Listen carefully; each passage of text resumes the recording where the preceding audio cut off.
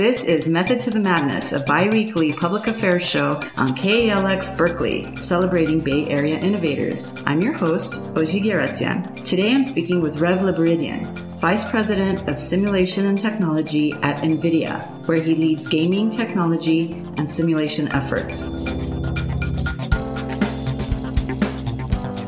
Welcome to the show, Rev. What is VR? Well, VR stands for virtual reality, obviously. What most people imagine when we say VR are these clunky headsets that you put on your face or some little receptacle you place your phone into before putting it on your face. VR is actually something that we've been experiencing throughout mankind from the very beginning. All of our perception actually happens in our brains. You're not seeing with your eyes. You're seeing the world around you interpreted through what your brain is actually doing. When we sit around and we talk to each other like we are right now, I can say a word like elephant, and you just got an image of an elephant in your brain. There's not one around here. You conjure up this image. And that's me incepting this image into your brain, a virtual reality that we're constructing. Here we are talking, having this conversation. We're constructing a reality amongst ourselves. These new versions of virtual reality that we're starting to see are just a more direct way to create an immersive virtual reality experience. It's not actually the end yet. We're not totally at the end of this thing. It's just one of the steps along the way.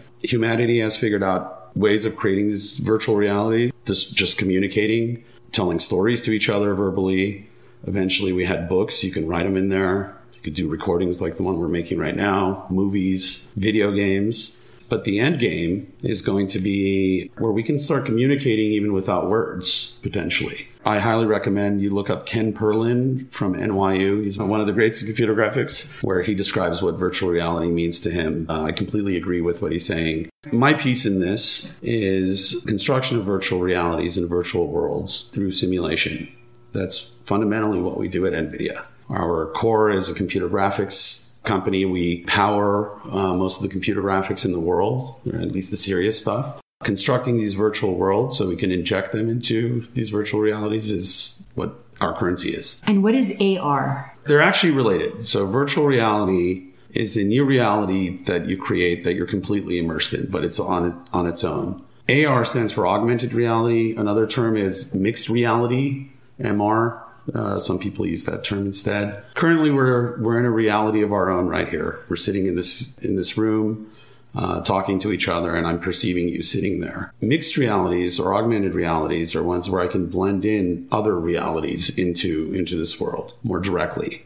The current manifestations of this, the beginnings of AR, we're seeing through your phones. I mean, every iPhone and Android phone nowadays has something, that crude thing we call AR, where you can point your phone something in your environment, and it creates a digital representation of some reality mixed into it. The first one to make this popular, the first app, was the Pokemon Go. It was very cool, but still extremely crude.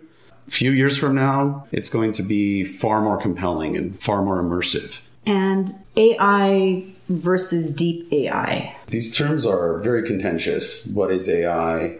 What is intelligence? We still haven't really defined that. But generally speaking, when we colloquially speak about artificial intelligence today, we're talking about algorithms, computers doing things that we used to think only humans could do. We've been going through a series of these things throughout computing history. One of the first challenges that we had for computers that we thought only humans would be able to do was playing chess. And in the 90s, Garry Kasparov, the world champion at the time, was beat by Deep Blue. And it reshaped what we thought computers could do and what is the domain of humans. Interestingly, it didn't kill chess, which is one of the things that people assume would happen once a computer wins. Turns out we don't really care what computers can do. We mostly care what humans do. So I'm sure we'll make a robot one day that could play basketball better than any NBA player, but that won't kill basketball. It won't replace it, yeah. We have people that run really fast, and we really care about how fast they can run, and we go measure that in the Olympics. But just because cars exist, or even horses that can run faster, it's just not particularly interesting. What we've assumed all of these years is that there are things that only humans can do. It's something special. And so we kind of define artificial intelligence as the things that computers can't do and that humans do. And we're inching along over here. Occasionally we make big steps and we have computers do things that we thought would be impossible. The big one in recent history, it was around 2011.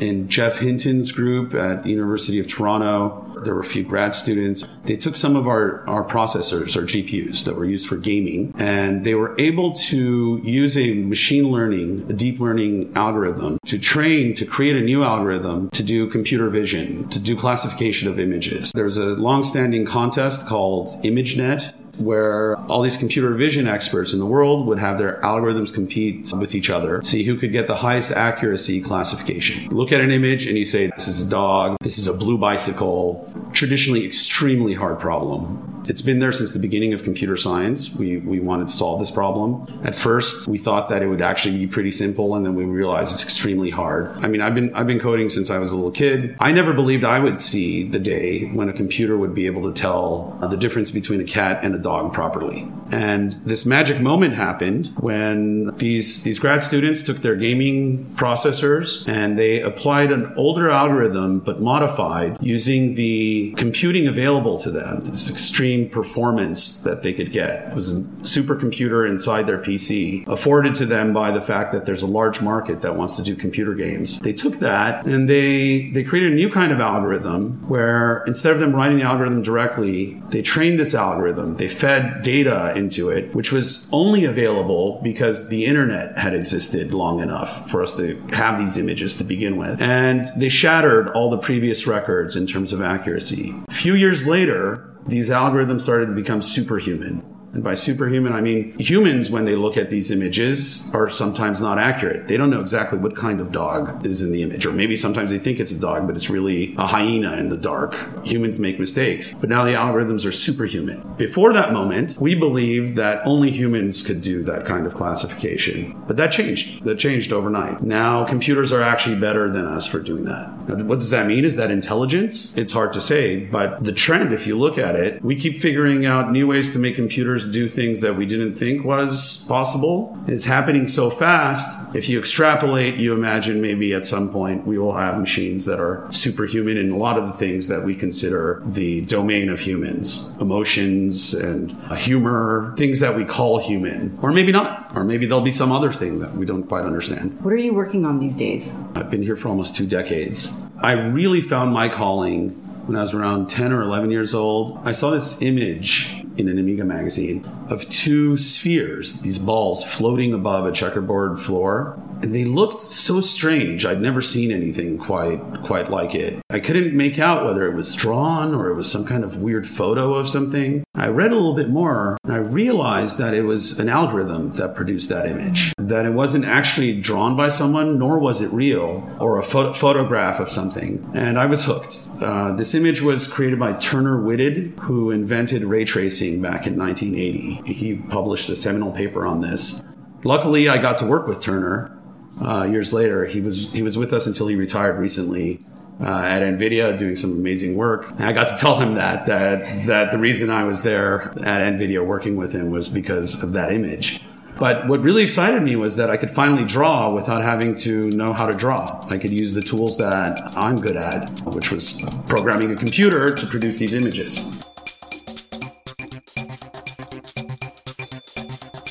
If you're just tuning in, you're listening to Method to the Madness, a bi-weekly public affairs show on KALX Berkeley, celebrating Bay Area innovators. Today's guest is Rev Lebaredian, Vice President of Simulation and Technology at NVIDIA. He's speaking about gaming technology, robotics, and artificial intelligence.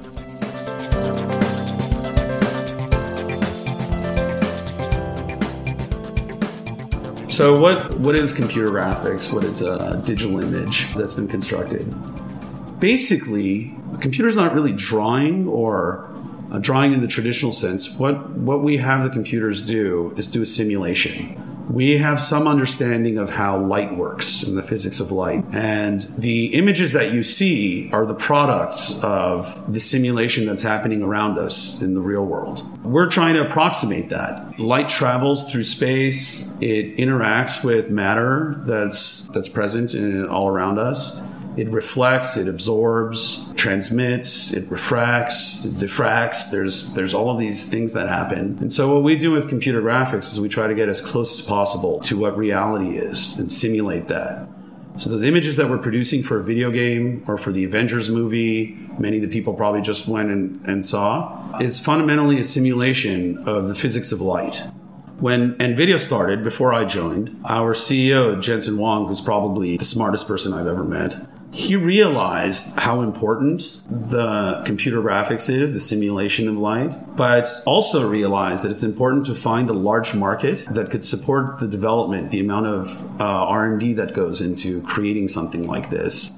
Previous to then, most of the companies doing really advanced graphics were in fairly niche areas, like making movies or professional CAD design and stuff like that. But what we did was we took this to the masses through video games. We realized people love playing video games.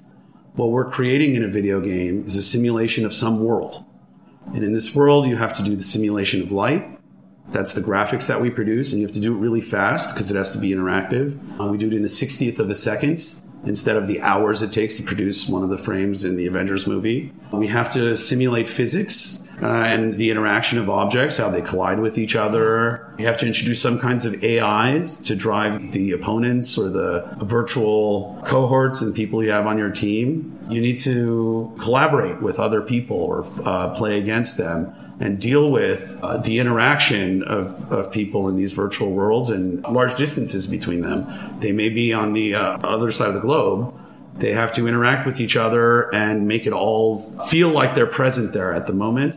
Video games are actually the hardest problem, if you think about it, for computer science, because you have to do everything in order to make the best experience. And one day when we have the ultimate video game experience, it'll feel no different than being in reality here. We're actually going to feel like we're inside it. That's the ultimate game. So what Jensen realized was that there's demand here, and the fundamental technology needed to create that is one that's important for mankind in general.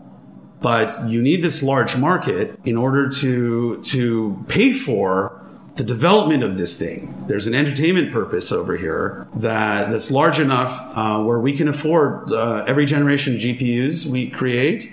It's $3-4 billion that we invest in creating that. None of the other single markets can support the development of that. But through video games, we get this core, and then we can have adjacents, simulation for robotics, for autonomous vehicles, for design of products, for collaboration. Maybe one of these days we'll be doing an interview like this inside virtual reality that's powered by that same gaming technology.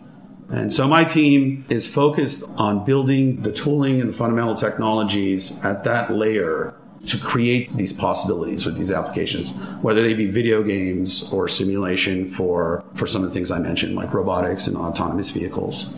And what are some of the problems you're trying to solve? There's a whole lot of them. We still haven't solved rendering. Simulating light is really, really hard. And then doing it fast is even harder. We understand the principles of light, physics well enough so that we can do approximations. But what we have to do is simulate billions and billions of photons bouncing around in a scene and figure out which ones actually hit your sensor, whether it's your eyeball or a camera that you're modeling.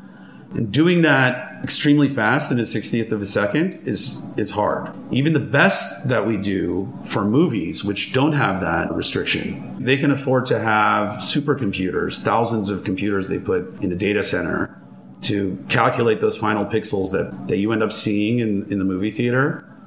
They can spend hours and hours or sometimes even days rendering a single frame. We have to do that in a 60th of a second in real time. So the first problem that's on my mind always is how do I take the things that we are doing that take hours for a film and make it so that we can do it in a 60th of a second. And once we can do that, then we can really get close to making a virtual reality that's believable. So that if I stick you in this virtual reality, you might not actually know that you're in it. Sounds to me like from all that we're talking about is that the future is coming faster and earlier, and it's forcing us to contend with our understanding. It's like a culture shift. It's like a paradigm shift for us. AI is already here. There's technology to do gene editing. There's facial recognition. There is amputees with robotic limbs, sensors on steering wheels for cars that if they sense that you're getting sleepy or your mood is changing, the car will start talking to you to keep you awake and engage you. These are all things that were unimaginable. There's a lot of technology we're building inside the car, not just for self-driving cars, but for assisting drivers. And technologies like that, where we have cameras in there that can see if your eyelids are drooping or if you're agitated, and try to help you. It's remarkable. To help reduce road rage, perhaps. And Sebastian Thrun developed machine learning algorithm to help diagnose cancer. Mm-hmm. And that radiologist's role is going to change as a result of this. That they're not going to be necessarily replaced, but they're going to have augmentation of what you mentioned with classifying and reading of the CAT scans and the MRIs and the X-rays and do better classifying, and the radiologist will be more of the cognitive end of thinking about disease. So how do you see technology impacting our lives and humanity? Understandably, all of this technology happening so fast is scary. It's even scary for me, even though I'm in the middle of it. It's happening at a pace that mankind hasn't experienced before. So it's hard for us to just digest how fast it's happening and what the repercussions are to each of these things. So we have to be very careful about how we integrate technology into our lives and really be thoughtful about it, not just assume that they're by default good. Technology is neutral, but the application of it isn't necessarily, right? Yeah. That being said, one of the biggest fears is that AIs are going to make people obsolete. I just don't see that. It doesn't make sense to me that we would feel that way. A lot of the things that we think about are like manufacturing jobs and stuff that robots can go replace. If you look at it traditionally, those jobs didn't exist to begin with, right? It's kind of weird to think that the pinnacle of mankind is humans standing in an assembly line, toiling away hour after hour, doing mundane, monotonous tasks. We were machinizing mankind, which is kind of odd. Humans are creative. They're wonderful creatures that are interesting. We should try to do everything possible to make it so that they can reach their potential without having to do the mundane and monotonous things. We're discussing virtual worlds and simulating them, but one of the bigger problems actually with virtual worlds is the creation part of it. Creating a virtual world is extremely expensive. It takes thousands and thousands of people to construct a really large virtual world experience. One of the most important ones in recent times is a game called Grand Theft Auto 5. It was released in 2013, I believe. If I recall, they spent about 7 years building this game, and they had at some points probably 1,000 artists constructing this virtual world. And it's still extremely popular. People play it all the time. If you go search on YouTube, you'll find millions of videos of people creating movies inside the Grand Theft Auto world. They take it and they modify it and they insert their own characters. They put Marvel superheroes in there. The reason why it's so popular is because it is the most accessible, the largest virtual world that you can go access that's of high quality. But it took 1,000 artists 7 years to create this. It's a micro version of Los Angeles. They call it San Andreas in there. And it's great, but it's nowhere near what we really want. Something that's as rich as the real world we live in, and even more, except we've reached a limit. There's only so many hundreds of millions of dollars you can put into creating these virtual worlds. So to construct them, how do we take these thousands of artists and augment them with AI tools? Not so we can put them out of business, but so that they can create not just this little micro version of Los Angeles, but they create the whole globe. So that you can go walk into any building, into any alley, into any basement, and it's detailed and rich and filled with all of the objects that you would expect there to be in the real world. And be based on maybe the real world. We can take our Google Maps data that exists, satellite data, and use AI to go augment that and build these worlds out. When we introduce these AIs, I don't believe there's going to be a single artist that goes out of business. What we're going to do is we're going to take away the monotonous task of handcrafting every single piece of geometry, every single little thing in there. And I think that's what's going to happen in general. Now, the scary part is when it happens fast. There's this period where you have people who have been doing something for a long time. And sometimes they're not even capable of adjusting to the new thing, so there's pain there. We need to get better at that as a society. How do we make people not dependent on one specific task as their job or career their whole lives? People should be adaptable and creative, and we should be progressing together and learning to do new things. So you believe that we're not prepared? I don't think so. I particularly don't think we're prepared here in the U.S. We're actually notoriously bad at dealing with new technology. If you look at it in the political landscape, I don't think we have leaders in politics that truly really understand what's happening as we speak. And there's no plan for this. Hopefully that'll change soon. There are, of course, smart people in government, in our various agencies and whatnot. But just in terms of leadership, you could see it anytime Congress calls tech leaders to summon them out there to talk. There seems to be no understanding or even respect for what it is they're talking about. The European Union has the General Data Protections Regulation, Article 22, that states Europeans have a right to know how an automated decision involving them was reached and a right to know how an automated process is using their personal information. Is this something that you welcome? Well, I welcome governments thinking about these things. I don't know if the particular way they've implemented is the best, but at least they're doing something. And we comply with all those. And as far as I can tell so far, there hasn't been any negative repercussions, except we had to do extra work to go comply with them. All of those things are important. But I think something is necessary and society should be engaged. These are important questions. There's a lot of concern that machines are making decisions instead of people, and that there's an inherent bias embedded within algorithms. Mm-hmm. Is this something you encounter in your work? The algorithms that we deal with usually are not probably the ones that you're thinking about there. We're not Facebook or Google, where we're dealing with people's personal information and social media. And so bias to us means something else. It's this car thinks that there's a lane to the left here versus the right, something like that.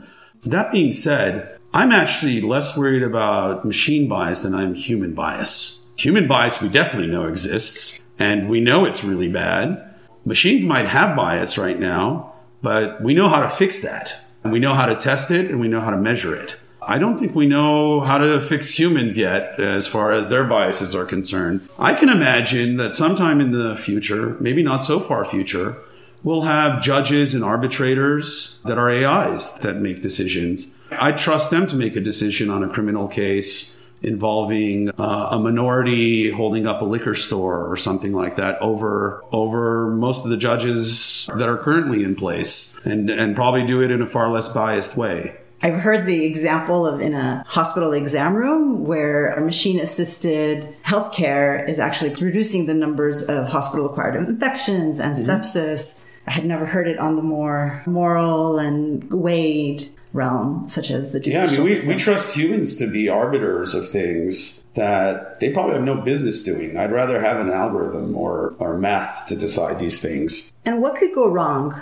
The work that I'm doing is actually to help us solve these problems before they cause harm. Simulation is actually the key to do that. So one of the most direct examples is the simulation we're doing for autonomous vehicles. Before we put these cars out in the road, really sell them to people, we need to make sure that they're going to work well in every possible environment, in every possible situation, with other crazy humans around them, driving around doing crazy things. There's actually no good ethical way to do a lot of the tests you would really like to do. How are you going to be sure that the self-driving car doesn't run over a parent pushing their baby in a baby carriage when they go out onto the road without looking both ways, right? You can't test that in real life. We can try to mock it up with some cardboard cutouts of those humans or something like that, but it's not the same thing. Yeah, it's scary. And so all this work that we're doing to construct these virtual worlds and do them in real time, that ends up helping us here. We need to put humans inside these worlds that we test our cars in and have them drive millions of miles and fool these cars. We're building a brain for this car that perceives the world and decides to act upon it. Our simulators are a virtual reality for those car brains. We produce these graphics and pipe those pixels directly into the sensor inputs on the computer that's running inside the car. And the car, if we do our job right, doesn't really know the difference between reality and the virtual reality we're giving it. And so if we can simulate it beforehand, the better we can do these simulations, higher fidelity simulations, we have a better chance of averting some of the really tragic things that might happen. We can all imagine what happens if an autonomous vehicle goes awry. But I'd actually argue that we already know what happens when humans go awry. There's plenty of bad drivers. I'm sure you experienced some of them driving over here earlier. So again, I think in a lot of these realms, best chance is to make algorithms that are less biased and not as flawed as humans. And how might this create a better world? That's a good question in general. And what does that mean, even, a better world? I think there's some simple metrics of better worlds. We have less babies dying. That would be a good thing. People living longer. More people with enough food in their bellies so they don't have to worry about it. People getting educated so that they can keep their minds busy. And without technological progress, we wouldn't be where we are today. I know things seem pretty crazy, but it wasn't that long ago that a good portion of our babies used to just die at birth, right? And the mothers along with them. We take it for granted now. Babies are born early, like my sons. They were born weeks early. That would have been a death sentence for them before, but they're alive and kicking right now and thriving because of technology. Everything that we're doing, there's the dangerous aspect of it, but generally the world has always gotten better as a result of it. What's exciting for you in terms of new technologies? What do we have to look forward to? Well, in the near term, the things that we were just discussing, things that I've been working on for the past few decades, in terms of virtual worlds and computer graphics, I feel like we haven't realized the full potential to them. We've been primarily using them for entertainment, which is great. But we're almost there where we're going to start weaving these virtual realities into our daily lives. 40, 50 years ago, the average person didn't have a video camera. The average person barely had a camera. And if they did, it wasn't something that they could use all the time. You had to go get film developed, and it was expensive and cumbersome. But you look at our children now, and they're all videographers, they're all photographers, and they're creating content and worlds themselves.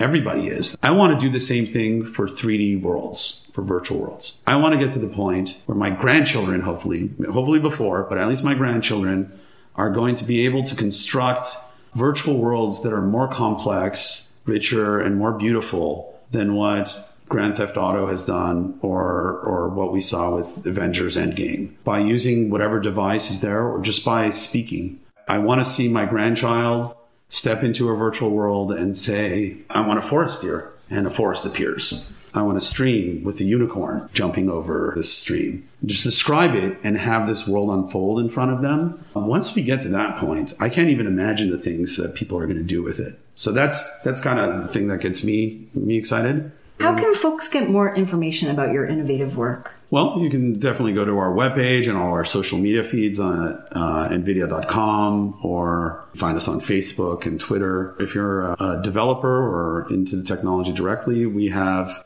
developer.nvidia.com, where we provide most of the technology I've been speaking about directly for free for people to download and go incorporate into their tools. One of the most interesting things I've ever worked on, and my passion right now, is a new project that we just announced and kind of hinted at about a month or two ago. We call it NVIDIA Omniverse. It's a platform that we're building that allows for a lot of the things that I've been talking about here. We want to connect various tools in different domains, whether you're an architect or a product designer or a video game creator or a director for a movie. All of these domains have different tools that they use to describe things that are actually quite similar. They're constructing objects and worlds and scenes. So what we're building is a platform where all of these can come connected together, and we can allow people to create these worlds together using the tools that are specific to their domain. We showed an example of this. We called it the Google Docs of 3D. Just like how you can go edit a spreadsheet with your colleagues or friends simultaneously, we want to provide this, and we are starting to provide this for people creating 3D worlds. So you and I can be in completely different parts of the globe using our own tools. You might be using a tool to paint textures on a model, And I could be using a tool to construct a building using something like Revit from Autodesk, which many architects use. And we could be collaborating together, building these worlds together. So you can go check that out if you search for NVIDIA Omniverse. We're doing some cool stuff. Thank you so much, Rev.